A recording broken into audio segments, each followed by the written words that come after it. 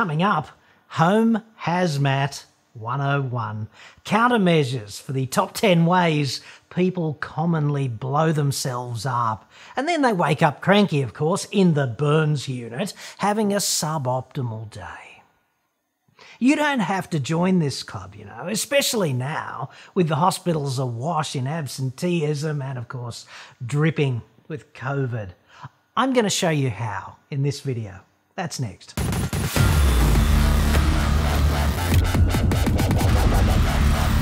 And right at the end of this report, I'm also going to explain how you can avoid unwittingly poisoning yourself with exactly the same chemical used to kill 85,000 people during World War I. So that'll be fun. I'm John Cadogan from AutoExpert.com.au, and I get new cars cheap for buyers here in Australia.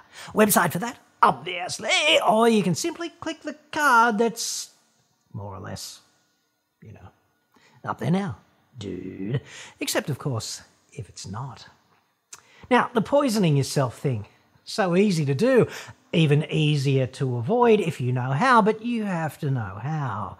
Dichlorocarbon monoxide, like, rolls off the tongue, doesn't it? It's just got to be evil shit. It sounds bad, and yeah, it is bad. Thousands of people have the precursor chemical in pressure packs in their very own fat caves today, and they just don't know. And I'm not fear-mongering. I'm trying, potentially, to save your life. This video is sponsored by Olight, great supporter of this channel, and I carry an Olight Warrior Mini 2 every day. It's awesome.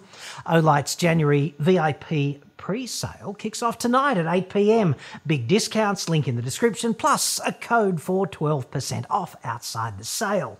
More on that a little later. Now, before we prevent homegrown hazmat mayhem, I'd like to thank you sincerely for your kind words, your support, and your, frankly, totally humbling responses to yesterday's video on COVID-19 Omicron and how our dipshit leaders have betrayed our trust in them using a special blend of export-grade bullshit and incompetence. Link up there for that report if you haven't caught up with it yet. Just wanted to say thanks sincerely for that. In my view, our useless leaders need to know that we demand more of them to make Australia less shit.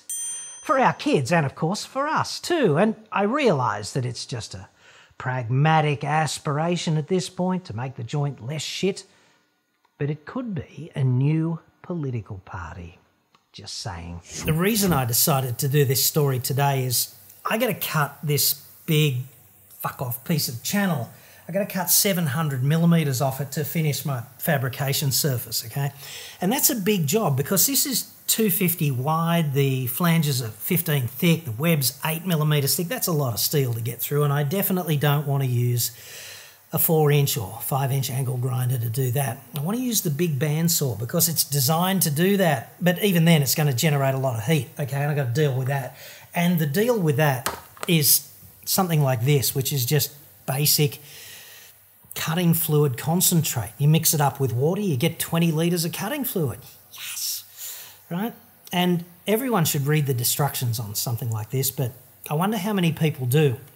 If you do, you see in 2 places on the back here, it says always add the water first, like 20 litres of water, and then add the concentrate. Do not do it the other way around, and that is so important. And not just with this stuff, right? But with plenty of other chemicals as well, such as Drano. You know, the white flakes, that sodium hydroxide stuff that you stick down a clogged drain and it gets into the grease and it basically turns it into soap and it washes away? Well, it's a little bit dangerous like this stuff, and calcium hypochlorite, the stuff that you put in your pool after you dissolve it in a bucket of water, right? That stops the algae growing. It's like that as well. And these and other chemicals all have the following thing in common, which is that they liberate a shitload of heat when you dissolve them. They're exothermic, okay? And you've really got to manage that. it's so easy to blow yourself up if you get the order of operations wrong. So you've got to put the water in the bucket first before adding the chemical. If you went to university and studied science, you did a basic chemistry thing, they'd go on and on about that. You know, every time you're diluting acid, it's always water first, acid second. Same thing, okay? I actually knew a bloke who blew himself up with calcium hypochlorite. He was the program director of Radio 2UE while I was working there, and he just didn't come to work one day because the previous day on the weekend, he got the order of operations wrong and he put the chlorine in the bucket first and then he added water. And the next thing he knew, he woke up in a friggin' ambulance. His garage was full of fireys and it was the proper hazmat incident, right? And he spent several days in hospital as a consequence. He recovered, but that was just luck. So water's got this thing. It's got this incredible capacity to act as a thermal shock absorber. It absorbs 4.18 kilojoules for every kilogram for every degree C of temperature rise. So if you've got 5 litres of water in a bucket, okay, and the bucket, it's at 20 degrees C, it's therefore got about 80 degrees C worth of temperature movement before it boils, and that means it can absorb something like 1.7 million joules of energy before it boils. And that's what we're talking about here. If you put the chemical in first and then add the water, you're at risk of having all this chemical gagging to dissolve, gagging to liberate a lot of heat, and only a tiny amount of water engaged with the chemical as you pour it in. It can quickly boil and blow it back in your face, which is exactly what happened to the dude from Radio 2UE. Now, I'm giving you the context here so that you can remember why. Because if you know the why, you never get the order wrong. Water's the shock absorber. Take the shock out of the system first, then put the chemical in. And just to put that in context, okay, when you get up a ladder in here and you climb 4.2 metres to the ceiling, that's enough to kill you if you fall, just, right? 6 metres up, certainly enough to kill you. 4.2 metres, probably not going to be that healthy on the ground, okay? But let's say it's enough to kill you. You've only got 3.3 kilojoules of energy at the top of the ladder. 5 litres of water's got the capacity to absorb 1.7 million joules, not 3.3 thousand. Like, it's incredible stuff. I know we drink it, but every time you're mixing something up, just say to yourself, thermal shock absorber first, and you'll always remember how to take this terrible risk off the freaking table. Countermeasure number 2, the easiest way to blow yourself up refueling is simply by using static electricity, most common cause of filling station fires. See, when you open the fuel filler, you earth yourself to your car, and then you grab the pump handle, thereby earthing yourself to the pump. So when you do that, you and the pump in the car, you're all at the same electrical potential. So no sparking it up whatsoever is possible. However, if anyone jumps out of the car after that, Tiffany, perhaps in her nylon fishnets and woolen secretary's costume, I do like that one, and then she walks up and places her hands suggestively upon the car on its flanks and asks to see your nozzle. She could easily discharge a static spark in that situation, and that could be it for FUN for the rest of the week at least. This is also, of course, why kids should stay in the car during refueling. Phones, right? They're not so intrinsically dangerous during refueling. Like, there's never been a case of a fire at a fuel station caused by a cellular telephone. But it is a really good idea to pay attention to refueling when you are actually engaged in this process, no matter how innocuous it seems, given the inherent potential for mayhem that underpins the whole thing. So I'd suggest that that vital tweet can actually wait, dude. Also, portable fuel containers, right? Jerry cans and the smaller ones for the yard equipment, they have to come out of the vehicle for refilling. Take them out of your car and out of the tray of your ute, whatever, and put them on the ground right next to the pump. This process earths them and therefore stops you from discharging a static spark into them when you introduce the nozzle. Trust me on this, you don't want to do that. It's also not a bad idea to get a visual lock on the emergency shut-off switches and the fire extinguishers, which are hidden in plain sight at every filling station, you know, just in case. Countermeasure number 3 now, one for the Dingo Piss Creek Visitation Fraternity. Remote refueling, such fun. Always open jerry cans slowly, because if the day has heated up, they're going to be under pressure, and it's not air escaping, right? It's highly flammable vapor. Have a fire extinguisher and a fire blanket ready, standing by. And of course, in case you've been spending the past couple of decades dead from the neck up, don't smoke. If you have a fire in the middle of the great Australian fuck all, the gaffer, let's say miraculously you get off scot-free and you are unhurt. Let's say it only burns your vehicle to the ground. In that event, you've just lost your mobility, your comms, your shelter, your water, and your first aid.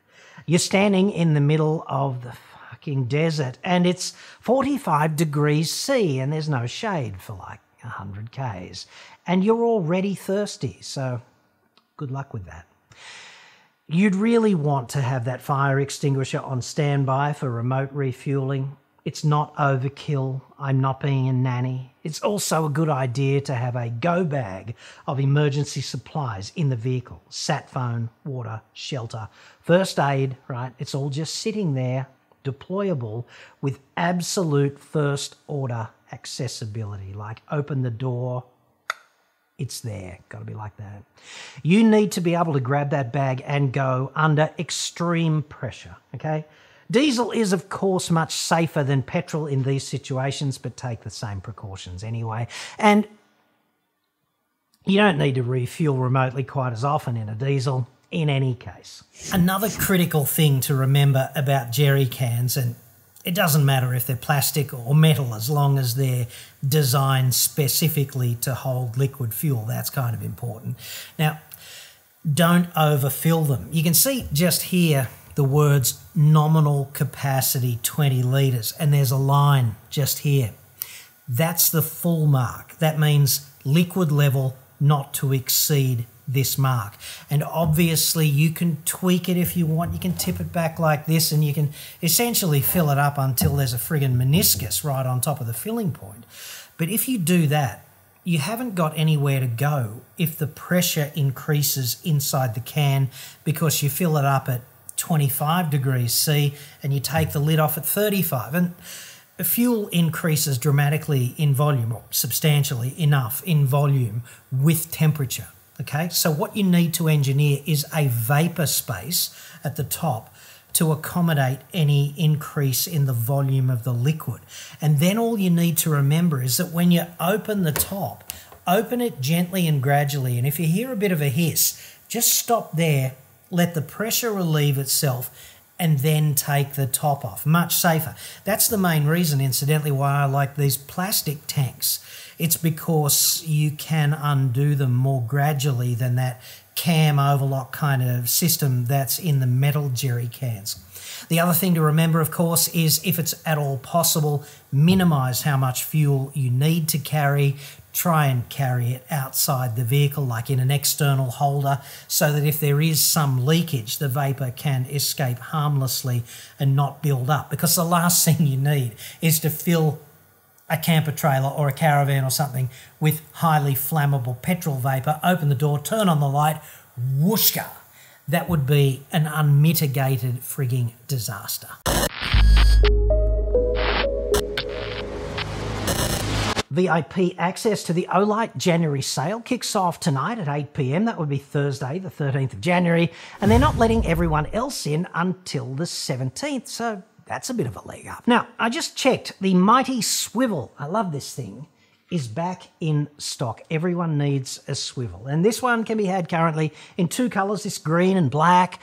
Such a good work light for the fat cave and the field, right? Because it's not just a work light like this, it's also a flashlight like that. That's pretty clever in and of itself, I think you'd agree, but it's magnetic. So you can stick it to virtually anything made of steel, and it's got this clip here, which adds to the versatility. And of course, it swivels, as the name implies. And dude, it's not going to mind if a younger swivel with, better features comes along in a couple of years and you decide to upgrade to that. If only it could cook and clean. On sale this month, the Seeker 3 Pro in blue. I do like this thing also. It's not so much a tactical torch because no tail switch, right? But awesome around the campsite. Good beam spread and it's waterproof. It's got a peak output, I'll just crank it up here, of 4,200 lumens, which is flat out amazing.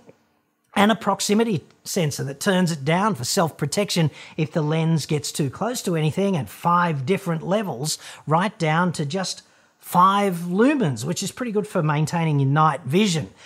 And at 300 lumens, which is, I think, level 3 or thereabouts in the range, just fine for walking around and generally doing stuff in the dark or finding the washer that you just dropped onto your fat cave floor. And I don't know why they always fall and roll 16 feet in the most counterintuitive direction you can imagine, but that's how they roll, literally. Good for that. It's going to run for nearly 11 hours on that 300 lumen setting using the supplied rechargeable 5,000 milliamp hour battery. And it only weighs about 200 grams and it fits right in your hand like that. It's got a nice rubber grip.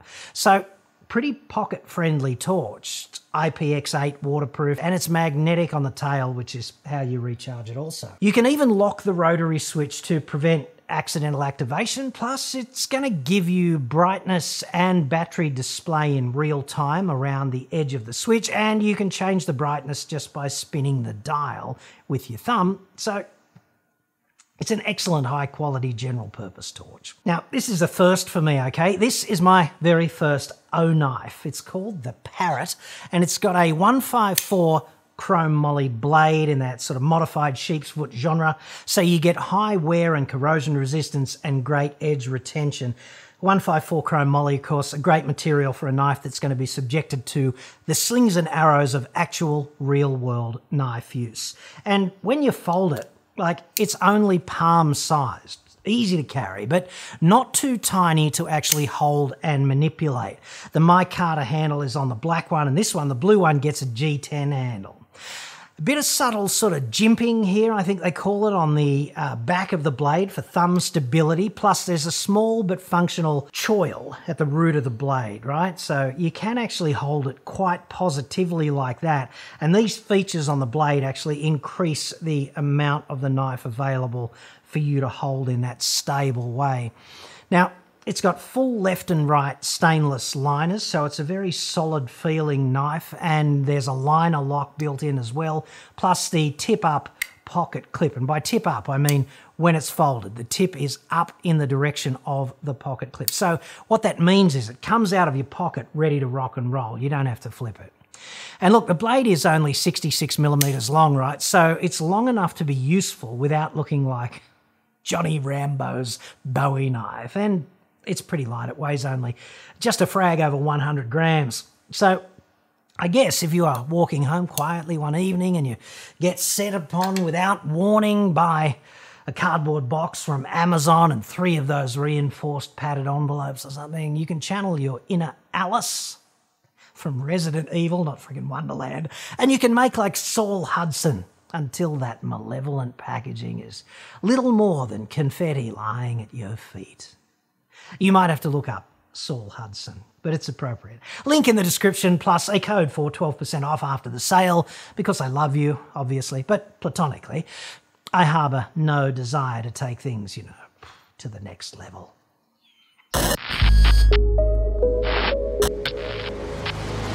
Very common to see a propane cylinder like this in transit, on the road, to to Dingo Piss Creek.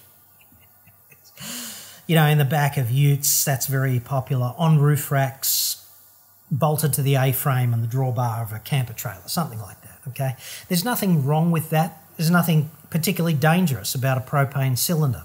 But it's a good idea to make sure they can't fall over, particularly if they leak. See, there's nothing intrinsically dangerous about sitting a propane cylinder on the bench like this. Doesn't really change the internal pressure or the dynamics or anything of that nature. So that's not dangerous. But the thing you want to remember is if the valve is leaking because something has hit it and opened it and it falls over, right? Or if it's in use powering an appliance like a barbecue and it falls over, then you're not going to be ejecting gas anymore. You're going to be ejecting liquid, because what's happening inside the cylinder is at some level, depending on how full the bottle is, you've got liquid propane down here and gaseous propane on top.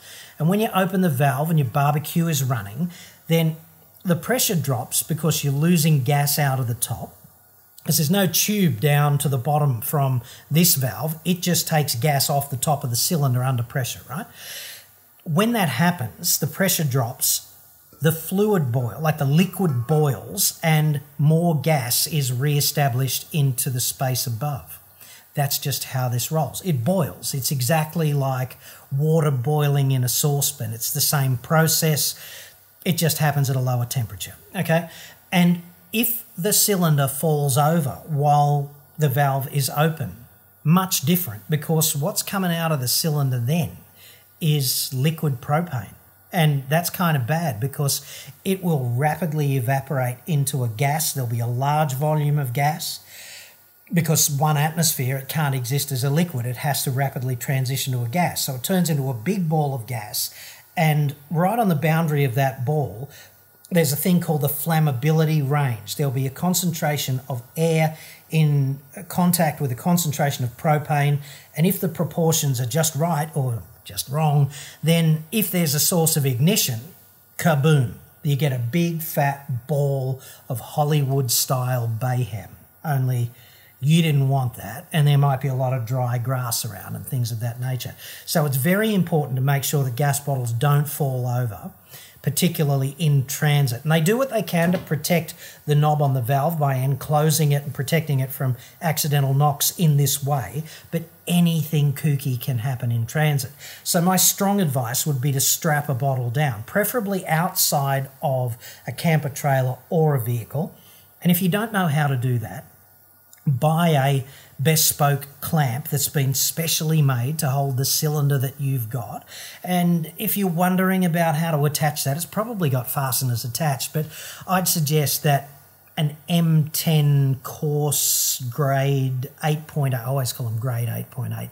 It's a class 8.8 high tensile bolt. If you use 3 or 4 of them to hold one of these in place, like to affix a clamp to something structural in a trailer, whatever, and tighten it up to 40 Newton meters, something like that for a M10, then each one of those bolts is going to have intrinsic sort of clamping force of about 2 tons. So if there's 3 of them, you've got 6 tons worth of restraint, subject to the site that they're attached to being able to cope with that much load, all right? So as long as you do it professionally and you use big enough fasteners, and M10 is fine, then the bottle can't fall over and this problem just magically goes away. Countermeasure number 6, okay, if you're doing repair work on any of that yard equipment, like internal combustion engine yard equipment, I'm talking about mowers and brush cutters and chainsaws and shredders and things of that nature,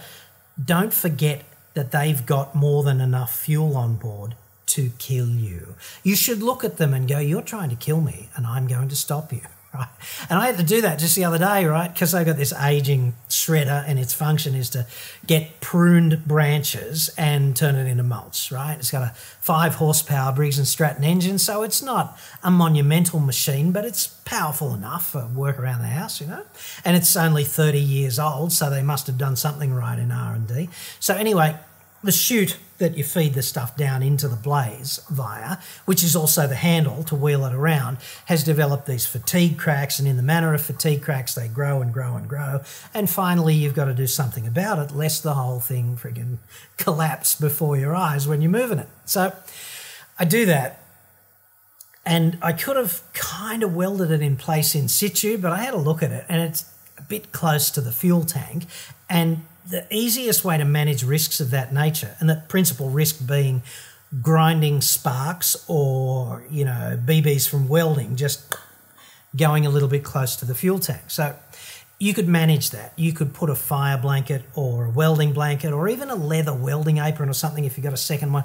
You could put that over the fuel tank and mitigate the risk like that. But the safest way to do this, okay, is just to eliminate the hazard by unbolting the part and working on it separately, which is exactly what I did. And hey, still here, okay? So if you've got to do any of that fabrication stuff on any yard equipment or things of that nature, I'll talk about doing the same sort of thing on cars in just a minute, but make sure that in the front of your mind, the criminal intent of these machines is they want to kill you, and you've got to stop them. It's not negotiable. In exactly the same way that yard machinery can literally blow up in your face, your car would be so happy to oblige. Now, you might be at risk here if you're one of the restoring cars fraternity, right? But so might your kid if he's just young and dumb and playing around on his first or second shitbox car or something. Cutting out a chunk of rusty floor pan and welding in a patch, that's such a classic way to burn the entire house to the ground. Even just fitting a big subwoofer somewhere, right? Drilling through the floor straight into the fuel tank. Nice one, dude. See, cars have everything a pyromaniac has ever dreamed of. They've got fuel and electricity, and they've got it everywhere, and they're essentially built of highly flammable shit wrapped into a steel enclosure. Thus, they have all the magic ingredients for getting yourself on the news. Just have a look beneath the car to establish the terrain from below before you cut into anything. Like, just identify the topography from the other side before you do anything. And then drilling, grinding and cutting, just avoid it if it involves proximity to the fuel tank. And if you don't know how to deal with that, then don't do it, you know. Also, make sure you stay away from fuel lines and electrical wires with your cutting disc and your welder. Brake lines are another excellent thing not to damage by accident. And I get that it is fun to make sparks fly. It makes the whole thing seem worthwhile, doesn't it? But it is a whole lot less dangerous cutting sheet metal in a car if you just use a nibbler such as that. I'll put a link in the description, okay? They just attach to a cordless drill. They don't make starks or sparks. And they cut up to 14 gauge sheet metal, which is like 2 millimeters, I think. And they're pretty cheap, right? Reciprocating saws and jigsaws also do a pretty good job as well. Just make sure that you fit a fine-tooth bimetal cutting blade designed for sheet metal. Like fine teeth and the bimetal thing should get you across the line. Just don't run the saw flat out and cut fairly gently. And if you suddenly encounter significantly increased resistance, stop and have another look from below. Don't just press on. Also a damn fine idea to get a welding blanket. Something like that, typically made of fiberglass, link in the description. Just to stop the interior from catching on fire if you are grinding and making sparks, or certainly for when you start to weld any patches in place from rusty stuff that you have just vivisected from the car's exoskeleton. And if you are using a grinder to clean up edges, to prep for welding or something, use a wire wheel as opposed to an abrasive disc, right? Like fewer sparks, less sort of aggressive treatment. The same precautions apply to any fab work that you do in the engine bay, obviously. Welding blanket in that situation, definitely not optional. Countermeasure number 8, never degrease with petrol. Petrol is actually an awesome degreaser, I get that. It's just so damn dangerous to sit there with your face stuck in a cloud of highly flammable petrol vapor evaporating from a plastic container full of some shitty parts. Petrol is also dangerous to breathe and or to get on your skin, so don't do that. Use a proper degreaser, carefully designed not to burst into flame at the mere suggestion of a friggin' spark. Half a litre of petrol is more than adequate to kill you if your face is above it and any fiery mayhem kicks off.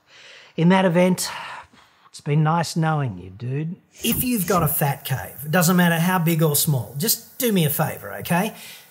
Get the most out-of-the-way corner of your fat cave and put all of the hazmat shit there, okay? On a shelf, doesn't matter how, where, but just get it away from the main workshop operations where you do your grinding, your cutting, your welding, things of that nature.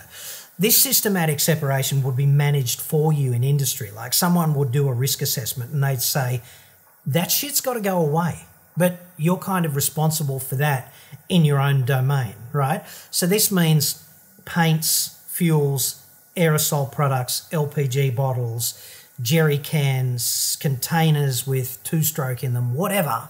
Just get that away from where you're going to be making sparks and noise, right? And then this systematic separation greatly reduces the risk of you seeing yourself on the news from a frigging hospital bed. The final point to be made here, and I discussed this in a recent video, is one of the key countermeasures for every fat cave, and it's kind of not negotiable, is that stuff. You need a fire extinguisher and a fire blanket. I've got a 9 kilo ABE powder fire extinguisher, which to my reading of the different kinds is the most appropriate kind for the widest possible range of conceivable fat cave fires.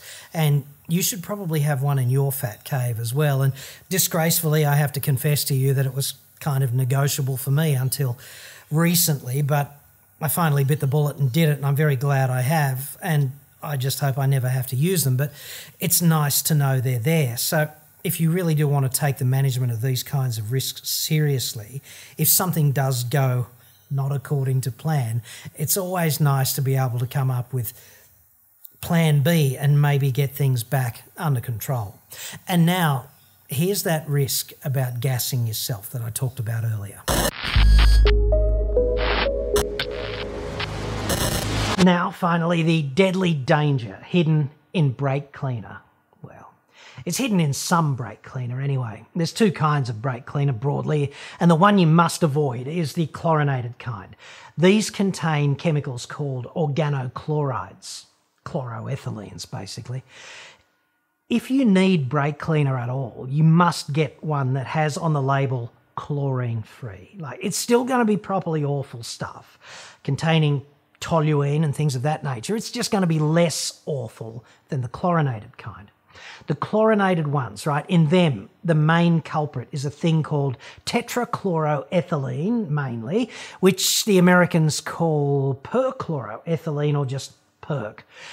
These organochlorides are actually kick-ass cleaners and degreasers, which is why they're there, but they're just generally really bad for you. Contact with your skin or breathing the vapours, don't do that. You're doing that and it's taking your DNA to Gitmo and forcibly demanding Osama bin Laden's home address, essentially. But it gets even more entertaining than that, potentially, so that's nice. In your fat cave, the big danger with this chlorinated shit is if you use it for welding prep. See, a lot of welding processes, mainly GMAW and GTAW, which is gas metal arc welding, and gas tungsten arc welding, more commonly called MIG and TIG, in those processes, cleanliness is kind of next to godliness if you want a good welding result, especially with TIG. And that generally means degreasing before you weld, right? Especially if you've done a bunch of drilling and cutting ops with cutting lube on the metal that you've been fabbing up. You see, chlorinated brake cleaner leaves an organochloride residue on the parts if you use them for that. And this is like every different flavour of bad wrapped up into the one job, because Once that stuff hits a critical temperature, which I think is only about 300 degrees C, it decomposes into phosgene gas, which is essentially chlorinated carbon monoxide. This especially evil compound is actually listed on Schedule 3 of the Chemical Weapons Convention. But it also has industrial uses, such as making polyurethane and polycarbonate, I think. Things of that nature, anyway. And 300 degrees is so easily exceeded in every welding process. So there's you trying to have a good time, sitting with your head in a cloud of smoke and phosgene. Well done. Two fairly insidious things about that, okay? Number one, phosgene is not as dangerous as something like sarin, obviously, but you can't sort of accidentally make sarin, thank fuck. However, phosgene is still very, very dangerous in concentrations lower than you can smell it. So you won't actually know if you are poisoning yourself with that crap. By all accounts, it actually smells pretty nice, like cut grass or something. Go figure. Point number two, you don't develop symptoms typically until much later after exposure. And by the time you actually have those symptoms, it's essentially too late to treat you. The treatment then is essentially they put you in a room in a hospital and see if you croak. So that's the mother load of shit sandwiches right there, I'd suggest. And you were just hoping to have fun doing a bit of welding on your shitbox restoration project. So my strong advice to you is that if you have any chlorinated brake cleaner in the shop at all, check now and dispose of it responsibly this week at the very latest at a proper chemical disposal facility. Do not just dump it in the garbage, dude. Be responsible. And only ever use methylated spirits or isopropyl alcohol or acetone when you degrease to prep for any welding, anytime. So much safer, right? No residue and certainly no lurking phosgene precursors, right? Do I have to draw a diagram? Just remember to put these safer chemicals away with the other sort of hazmat stuff before you spark up any of the really fun fabrication toys. Maybe you could weld in the open air to manage the fumes or run a fan to blow them away from you. And I know that's no good for MIG or TIG, right? It just blows the shielding gas away. But it is viable for MMA and FCAW, stick welding, and flux-coated MIG, essentially. For gas-shielded processes, you need to run a suction-type fume extractor. Okay? And in any case, lift your head up and get it out of the fumes. You haven't got to have your visor 3 inches from the welding job. You just don't. Let me know if you want me to show you how to set up the fume extraction, okay? I'm happy to do that in a DIY segment if there's any interest on things of that nature. Now, this phosgene thing is a serious risk that a lot of backyard DIY warriors simply do not know about. But thankfully now, you are not among them.